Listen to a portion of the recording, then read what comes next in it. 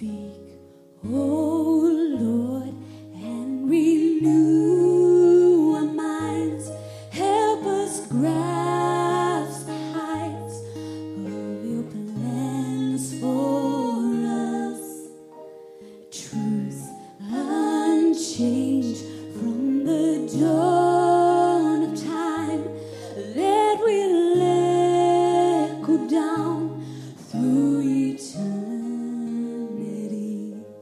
And by grace we'll stand on your promises, and by faith we'll walk as you walk with us.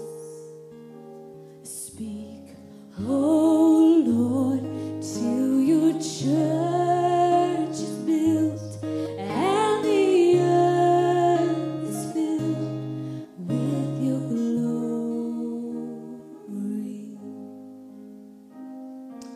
And Lord, that's the prayer of our hearts this morning, Lord, that you would speak to our hearts. That, Lord, that we would be a doer of your word and just not a hearer only. I just invite you to come and have your way, Lord. As Pastor Casey comes and brings the word to us, just speak to our hearts, Lord. Have your way in this service, Lord. We give you the praise for all these things. In Jesus' name, amen.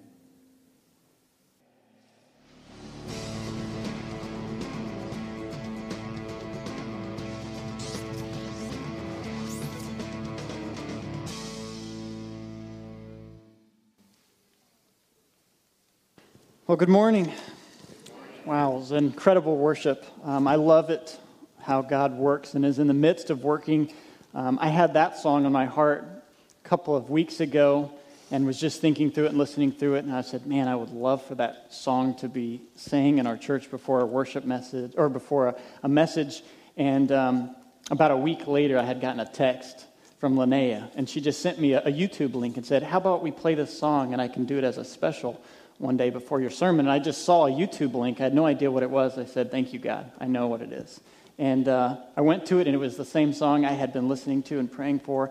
I just love it, how God works. I have the privilege this morning to go through Philippians chapter 2, verses 14 through 16. So if you have your Bibles, we're going to be in Philippians chapter 2. So if you go ahead and grab them, take them out. And I also love how last week's core class, taught by Damon Dumlaley, on living as a church, actually went over a couple of these verses, and they had some incredible points that I'm actually going to pull a little bit from this morning. And so we're going to be discussing this morning discontentment and unity. Discontentment and unity within the church. And this is a huge, huge topic. And I didn't even realize how big these verses were until I began to study them. And all this week, I've had opportunities to apply this. And for those of you who've been around me this week, I'm preaching on this. I have to make sure I don't do this. I can't do this. So God's really been working this in me. To begin, I'd like to read a quote that was actually taught in Damon Dumlaley's class last week, and it's by a gentleman by the name of Don Whitney. And he writes this: no one can hurt a believer as deeply as a group of Christians because of the nature of fellowship that exists in the church. Have you found that to be true? That nobody can hurt you like those who are closest in you, especially those who are in the body of Christ. That there's no greater damage. There's just something that happens when somebody who is a professing believer of Jesus Christ, a brother or sister of yours that you're close to, does something that hurts you. Maybe you've experienced that in a church before. Maybe you've experienced it in this church. Maybe you've experienced a pain where somebody who was a brother or sister in Christ hurt you in a way that's hard to forgive them. Maybe you've gone to a church and you've wanted to be an insider, but you felt like an outsider. No matter what you did, you couldn't become part of that family. This is discontentment and disunity in the body of Christ. And I want to tell you when these things happen, not if, but when these things happen, it is extremely important that we follow biblical principles because they are going to happen. It's not a matter of if they happen, it's when they happen, And it's critically important that we, as followers of Christ, make sure that we honor God.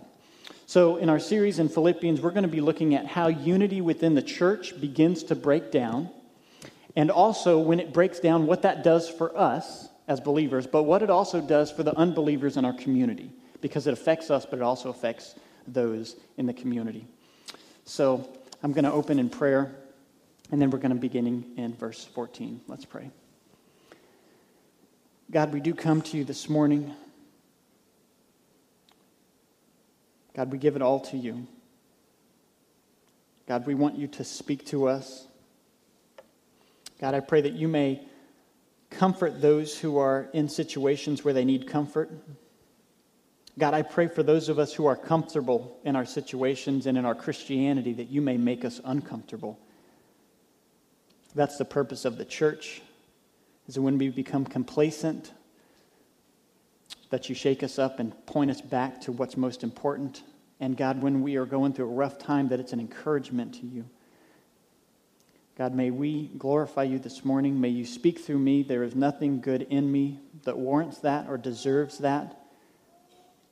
But for your glory, may you use me in the preaching of your word, which we know is foolishness. But God, we thank you that you've chose the foolish things in this world to confront those who call themselves wise. So God, we thank you that you do work, that you do speak to hearts. We praise you this morning, and it's in Jesus' name we pray. Amen. Okay, so I want to give a recap in Philippians of where we've come so far. We've seen praise and prayers because of the partnership in the gospel, beginning in Philippians 1. It was to the elders of the church, also to the deacons, and to the church body. So this letter was given that way. It was encouraging the church to grow in love, knowledge, and purity. Paul goes on to write to encourage how his suffering has actually spread the gospel, and to encourage Christians that are going through suffering, how this looks. In verse 27, in chapter 1, he calls the church's manner of life to be worthy of what? The gospel. Worthy of the gospel, to walk in such a way. Paul commands the church to do nothing from selfish ambition, but with humility to count other people more important than yourselves. And this brings us to our text this morning in verse 14, if you'll follow along with me. Do all things without grumbling or disputing, that you may be blameless and innocent children of God, without blemish, in the midst of a crooked and twisted generation, among whom you shine as lights in the world, holding fast to the word of life, so that in the day of Christ I may be proud that I did not run in vain or labor in vain. Verse 14 begins with a clear command to all of us as Christians. A command to stop complaining. It's going to be a very encouraging and exciting message this morning. A clear command to stop complaining. And I want to ask you, why did Paul tell the church this? Because they needed to hear it. It wasn't to a group of non-Christians that he said, you guys need to stop complaining. No, he said it to the body of Christ that he was a pastor over. He said, do all things without grumbling or disputing, because they needed to hear it.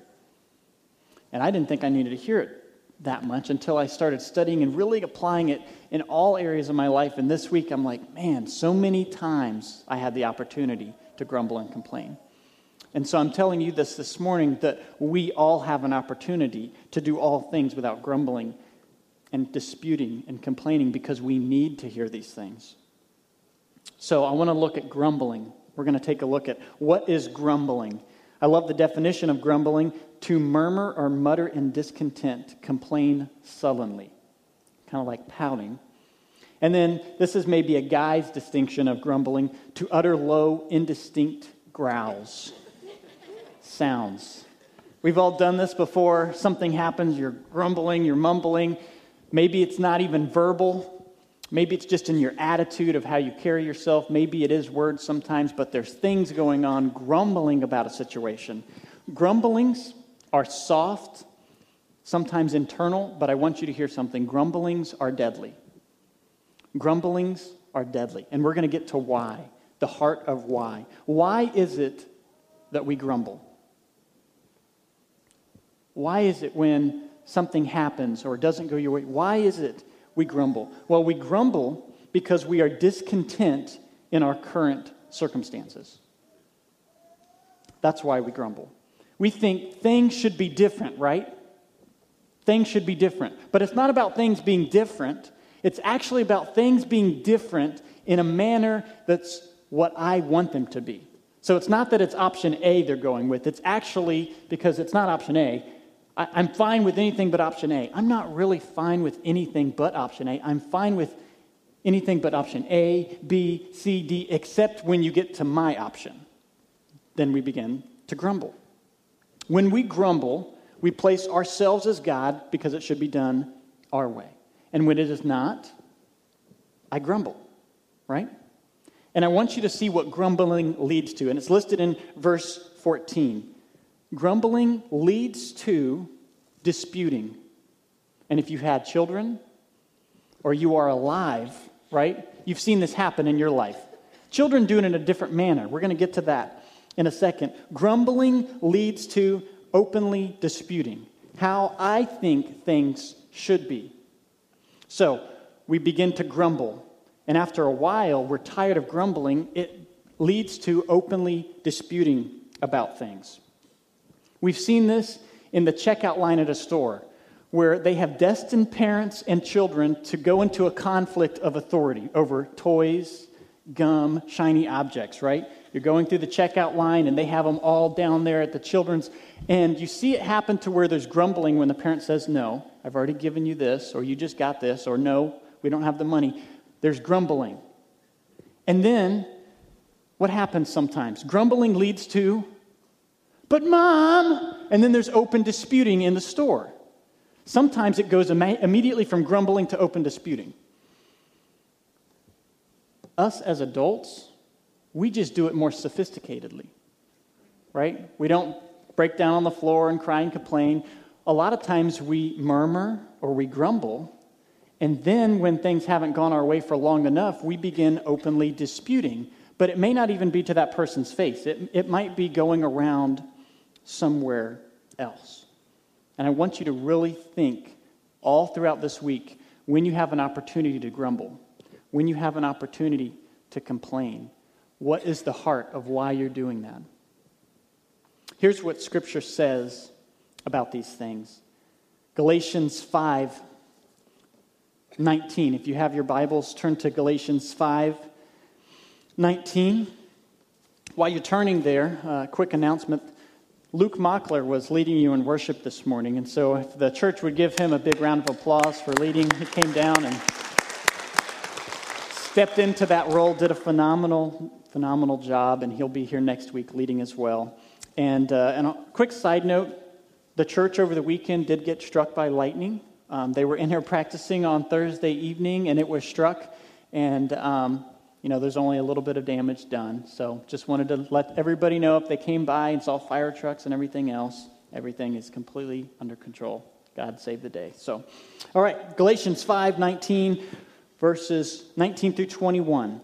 Now the works of the flesh, okay, this is not supposed to be the person who is in Christ. This is the people who are not in Christ. Listen to what it says. The works of the flesh are evident: sexual immorality, impurity, sensuality, idolatry, sorcery, enmity, strife, jealousy, fits of anger, rivalries, dissensions, divisions, envy, drunkenness, orgies, and things like these. I warn you, as I warned you before, that those who do such things will not inherit the kingdom of God. Did you see what was in that list? And it was in the list of some of the things we're talking about: dissensions, disputing, and divisions. The Bible so closely says those things are like impurity, sexual immorality, idolatry, sorcery, fits of anger, drunkenness, orgies. All of those things, the Bible says dissension and disunity is among them. It's not something that, that's not that bad. These other ones are really bad. Don't go in. No, it says all of those are listed as works of the flesh, and those who continue to do those things, the Bible says, should be in danger of their souls, because they're not walking in the Spirit, they're walking in flesh. Now, before we continue, I want everyone to understand something. We can be in disagreement as Christians with something, okay? We can be in disagreement with something and still be obedient to Philippians 2. The Bible very clearly outlines that there is a clear place for biblical correction in all areas of life, whether it be the church, your home, your family, your workplace. There's a correct way to do things. What we're looking at in Philippians is the incorrect way to do things. Going about grumbling, complaining, being discontent in your circumstances. The Bible very clearly says when you have an issue with a brother, how to handle it. When there's an issue with authority, how to handle it. But not to be discontent, not to place yourself in God's authority. If you've not followed the appropriate steps the Bible has outlined for these things, and you grumble to others, causing dissension or gossiping, I want you to know in that moment of you doing that, you're walking in the flesh and you're being a tool of Satan. That's what you're serving at that time. You're going to be serving somebody, serving God or serving the works of the flesh, serving Satan. And I want you to know that when that is happening and you are a Christian, Satan is rejoicing because he would have no greater joy than to have somebody who is a Christian causing disunity within the church or grumbling or complaining. Because they're probably going about it in the banner of, I'm right and I'm doing this for the right reasons, but they're not doing it in the right manner. And it doesn't matter what your motives are, the means of how you do it can destroy everything. And Satan is very excited, especially in the church, when there's dissension or grumbling. Listen, if you've heard something about yourself or about somebody else and that person has not heard it yet, you are in Satan's realm and you're being used as a tool to spread lies. We talk about gossip, right? Gossip is not just things that are untrue. Does everyone know this? Because for a long time I thought I could say, it's not gossip, it's actually true about this person, so I could talk about it, right? You've heard this? How many have heard that before? If it's true, you can say it, right? Let me clear this up. Gossip is anything with the intent to destroy someone else's character. Anything with the intent to destroy somebody else's character, to cause their character harm. Now, the Bible says we are not supposed to gossip. We're supposed to go to an individual and talk about issues. It does say that there are times when I'm going to talk about an individual and it is going to hurt their character and I'm called to do it. And the only time it talks about we can do this is when there's a doctrinal issue or there's false teaching. But I'm not doing it to destroy that person. I'm doing it to save those I'm talking to. Very different. Do you see the difference here? I'm not doing it to destroy that individual. Let's say that Bob, okay? Bob is just a random name I picked. Hopefully none of your name's Bob. I'm not talking about you. Bob is wrong theology-wise. I've already confronted Bob. I've already taken Terry and I. Both we've now confronted Bob. We've talked about Bob. Bob still isn't changing his theology, his wrong doctrine, and he's teaching a false gospel. If I talk to you or talk with others to be weary about Bob, it's going to be hurting his reputation. But I'm not doing it to hurt him. I'm doing it to save you from wrong teaching. And the Bible says we're clearly called to do that. But make sure we go talk to Bob first and confront these issues.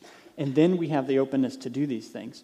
But gossip, anything with the intent to harm one another. Don't be used by Satan in these things. I want to discuss one more thing on grumbling, disputing, and gossip.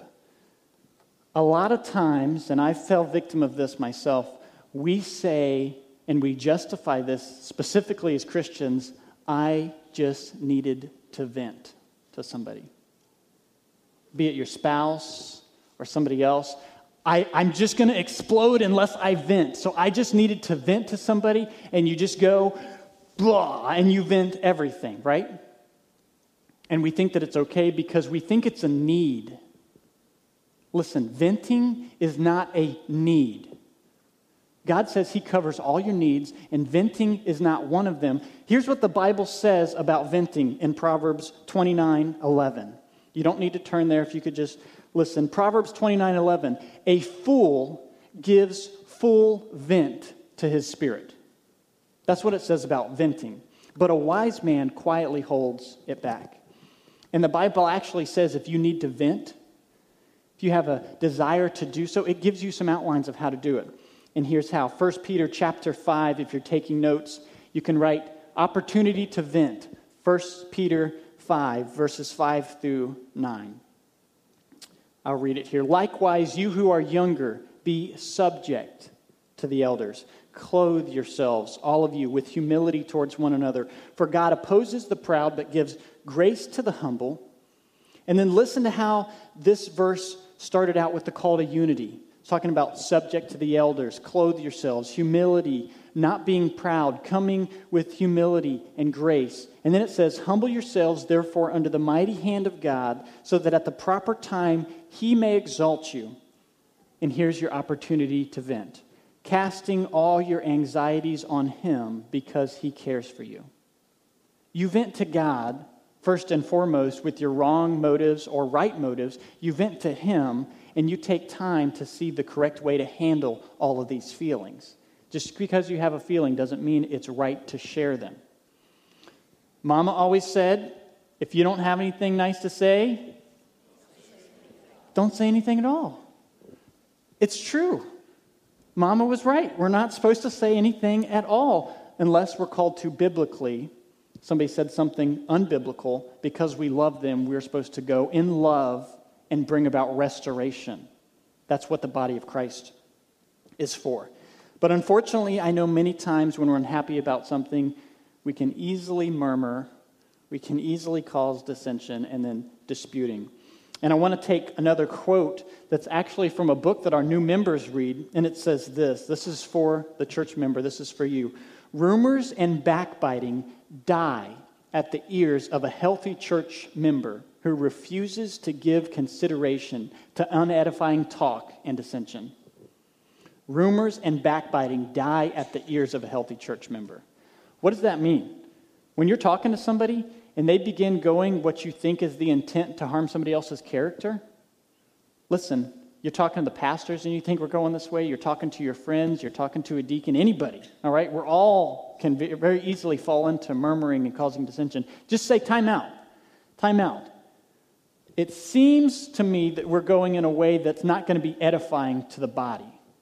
Because when we talk about somebody else who's a Christian, do you know we're actually talking about ourselves? The Bible says we are the body of Christ. We're not supposed to be separated. And if you're shooting somebody else and you've never gone and talked to them, you're damaging the body of Christ that you serve to represent. And that's why he goes on to say, do all things without grumbling or disputing. I want you to read, Terry said it last week. He said, to get a good context of a passage, you need to read the beginning, before, and after. And so we're going to look at Philippians chapter 2 because this is a perfect example of why we need to understand the context both before and after a passage. Philippians chapter 2, verses 4 through 8. Let each of us look not only to his own interest, but also to the interest of others. Have this mind among yourselves, which yours is Christ Jesus, who, though he was in the form of God, did not count equality with God a thing to be grasped, but he emptied himself by taking the form of a servant. Being born in the likeness of men and being found in human form, he humbled himself by becoming obedient to the point of death, even death on a cross. Now, why is that passage important in our discussion about grumbling and disputing? Here's a point to write down. Because Jesus, as our example, did not grumble or dispute. Jesus, as our example, did not grumble or dispute. I'm going to be going through some verses here to reiterate this. Isaiah 53:7, talking about Christ in the Old Testament. He was oppressed and he was afflicted, yet he, being Jesus, opened not his mouth. Like a lamb that is led to the slaughter, and like a sheep that was before its shears is silent, so he opened not his mouth. On the night of the Last Supper, Luke 22, he said, Father, if you are willing, take this cup from me. That's not open dispute. That's having a conversation with your Father. An angel, and then he said, take this cup from me, yet not my will, but yours be done, in submission to God. An angel from heaven appeared to him and strengthened him. And being in anguish, he prayed more earnestly, and his sweat was like drops of blood falling to the ground. Soon after that, Jesus being arrested, Jesus said to him, "Friend, do what you came to do." Then he came up and laid hands on Jesus and seized him. And behold, one of those who were with Jesus stretched out his hand, drew his sword, and struck the servant of the high priest and cut off his ear. Then Jesus said to him, "Put your sword back in its place. For all who take the sword will perish by the sword." And then verse 53, "Do you think that I cannot appeal to my Father, and he will at once send me more than 12 legions of angels?" Jesus did not grumble in his arresting. He didn't grumble before then. He knew what was going to happen. He didn't grumble when he was whipped. He didn't grumble when he was kicked, spat on, took the crown of thorns as he carried the cross. He didn't grumble for any of these things. The only thing he said is, "God, what is your will? And I will be obedient to it." So this put into a perspective gives us absolutely no reason to grumble or complain about any circumstance. Why is that? Because we have given ourselves over to Jesus Christ as a servant, saying, "Whatever your will is in my life, I will do." And a lot of times we stand up and we declare we've been wronged or somebody else has been wronged, and we start chattering about it. Jesus, as our example, went through far worse than we will ever go through and did not grumble or complain. And they were even the right things he should have grumbled and complained about, right? Yet he didn't do any of this. And as a personal note, I struggle with grumbling and complaining. I can still remember the last time we went to McDonald's, and I was so excited to get a caramel sundae. You just have that desire to go by, swing in there, get an ice cream. And we went through the drive-thru, paid for it, went up to the window, got our food, and left. And all I wanted was a caramel sundae. Everybody else ordered food. That's all I wanted. I opened it up, and what was it? A chocolate sundae, right? What immediately? I paid for that. This is all I wanted. I've been out doing this work all day, and the only thing I wanted to reward myself was a 99-cent caramel sundae. And I can go in there and I can demand a refund, and I'm going to keep the chocolate sundae, right? Because I know if I give it to them, they're just going to throw it away. So I'm going to keep that, and I'm going to get my caramel sundae. Am I being a follower of Jesus Christ by making a big deal and grumbling about something that's 99 cents? What if it's $99? What if it's $999? We need to make sure we stop and think, what am I grumbling about? And what is the root issue of why I'm grumbling and complaining? I'm telling you, if you begin to apply this in your life, you're going to see all different types of areas where you grumble and complain all the time. Because that's been my week, the last week of, I can't talk about this. I can't do this. God, please take this away. So, 3 reasons. You can write these down. 3 reasons from the text to stop complaining.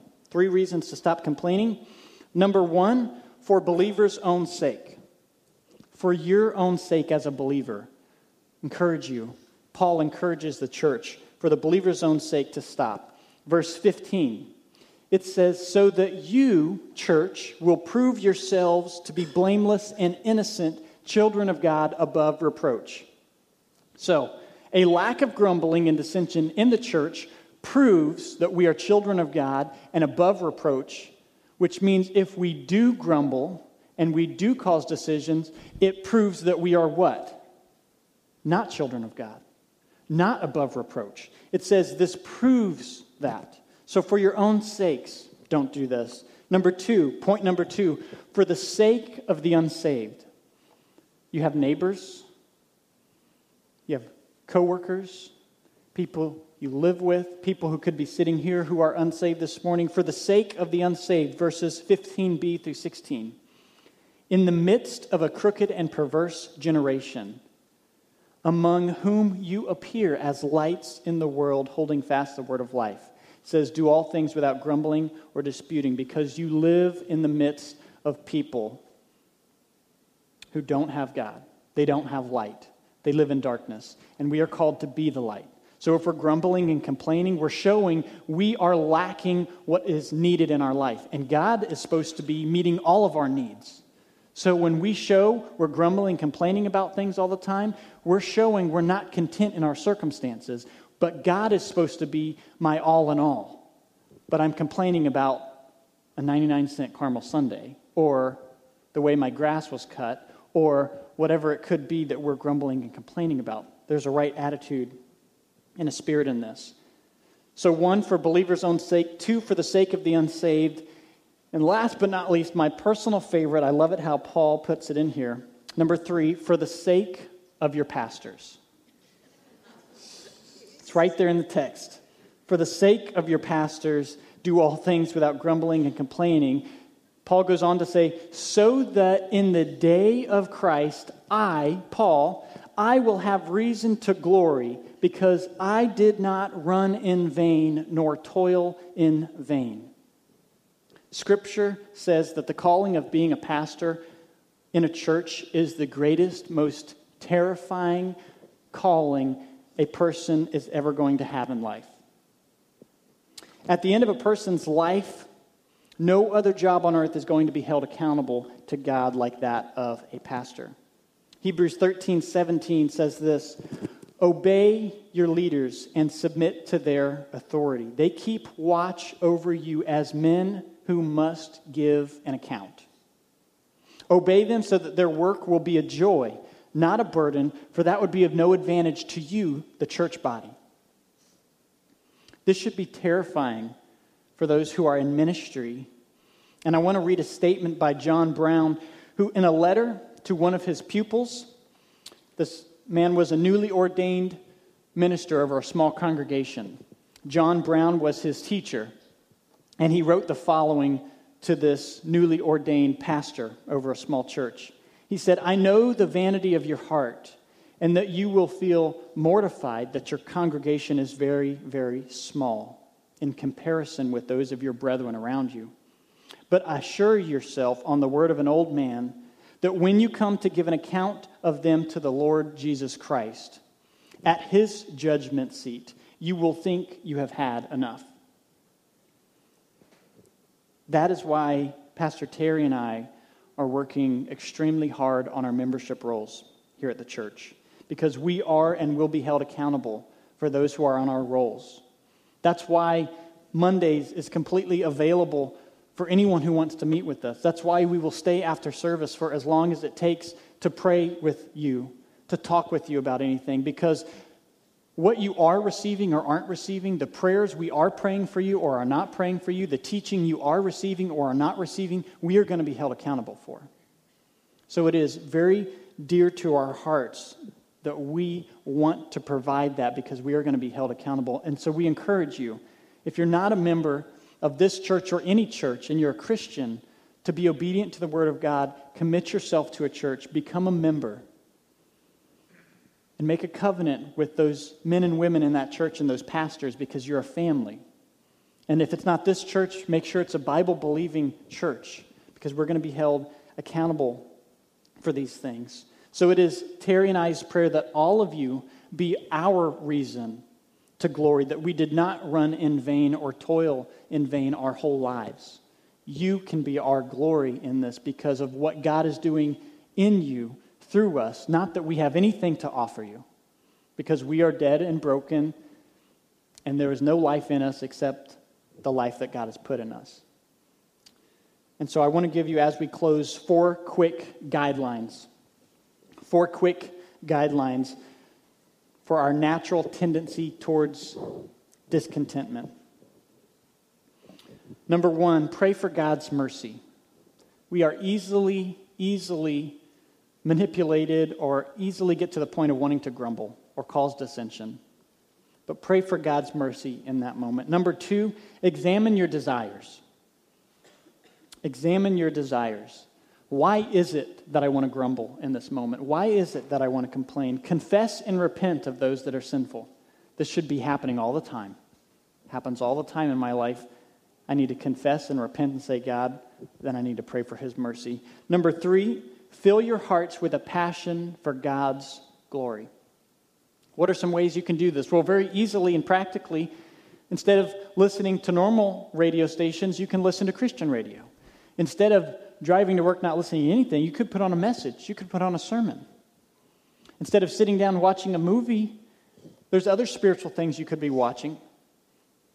There's tons of different ways. Instead of reading a fictional book, read a book that's going to be about glorifying God or how you can grow. There's things we can easily substitute. My wife and I, we love watching movies. At the end of the day, we just want to sit down and watch a movie. We've realized it's not even about watching movies. It's actually about sitting down and just taking a moment to relax. It could be a movie. It could be a cartoon. It could be, we could put a sermon on and watch that instead, and just the sitting down aspect of that. So there are a lot of ways we can fill our hearts with a passion for God's glory. And number 4, be careful with your words. Be careful with your words. When in doubt, don't. It's kind of a good principle in a lot of spiritual things. When in doubt, don't on these things. Go to God in prayer. As we close, I just want to say, if there's anything that Pastor Terry or I can pray for you for, meet with you about, if you want to get involved in one-on-one discipleship, if you want to know about core classes, if there's anything that we can meet with you about after service, anything at all, I'm going to be available right up here, right after service. Pastor Terry will be available in the back. We want you to know that we love you, we pray for you, we care about you, and we want to just encourage you to continue glorifying God in your life. Let me pray for you. God, we do praise you for this morning. God, I know that I am so easily can fall into grumbling and complaining. My natural attitude and tendency is to turn to self and how I can glorify myself and how situations need to be about me. God, I just pray that in all of our lives you may change that. God, help us to come to you in prayer often, to seek your grace. Help us to fill our hearts and minds continually with things, who you are, ways we can glorify you. God, I know that this was a very just practical message that many of us struggle with. I would say all of us struggle with. And so, God, help us to glorify you in every single one of these actions. God, we pray as we close in worship that it may be something sweet sounding to your ears. May we glorify you this week. In Jesus' name we pray. Amen.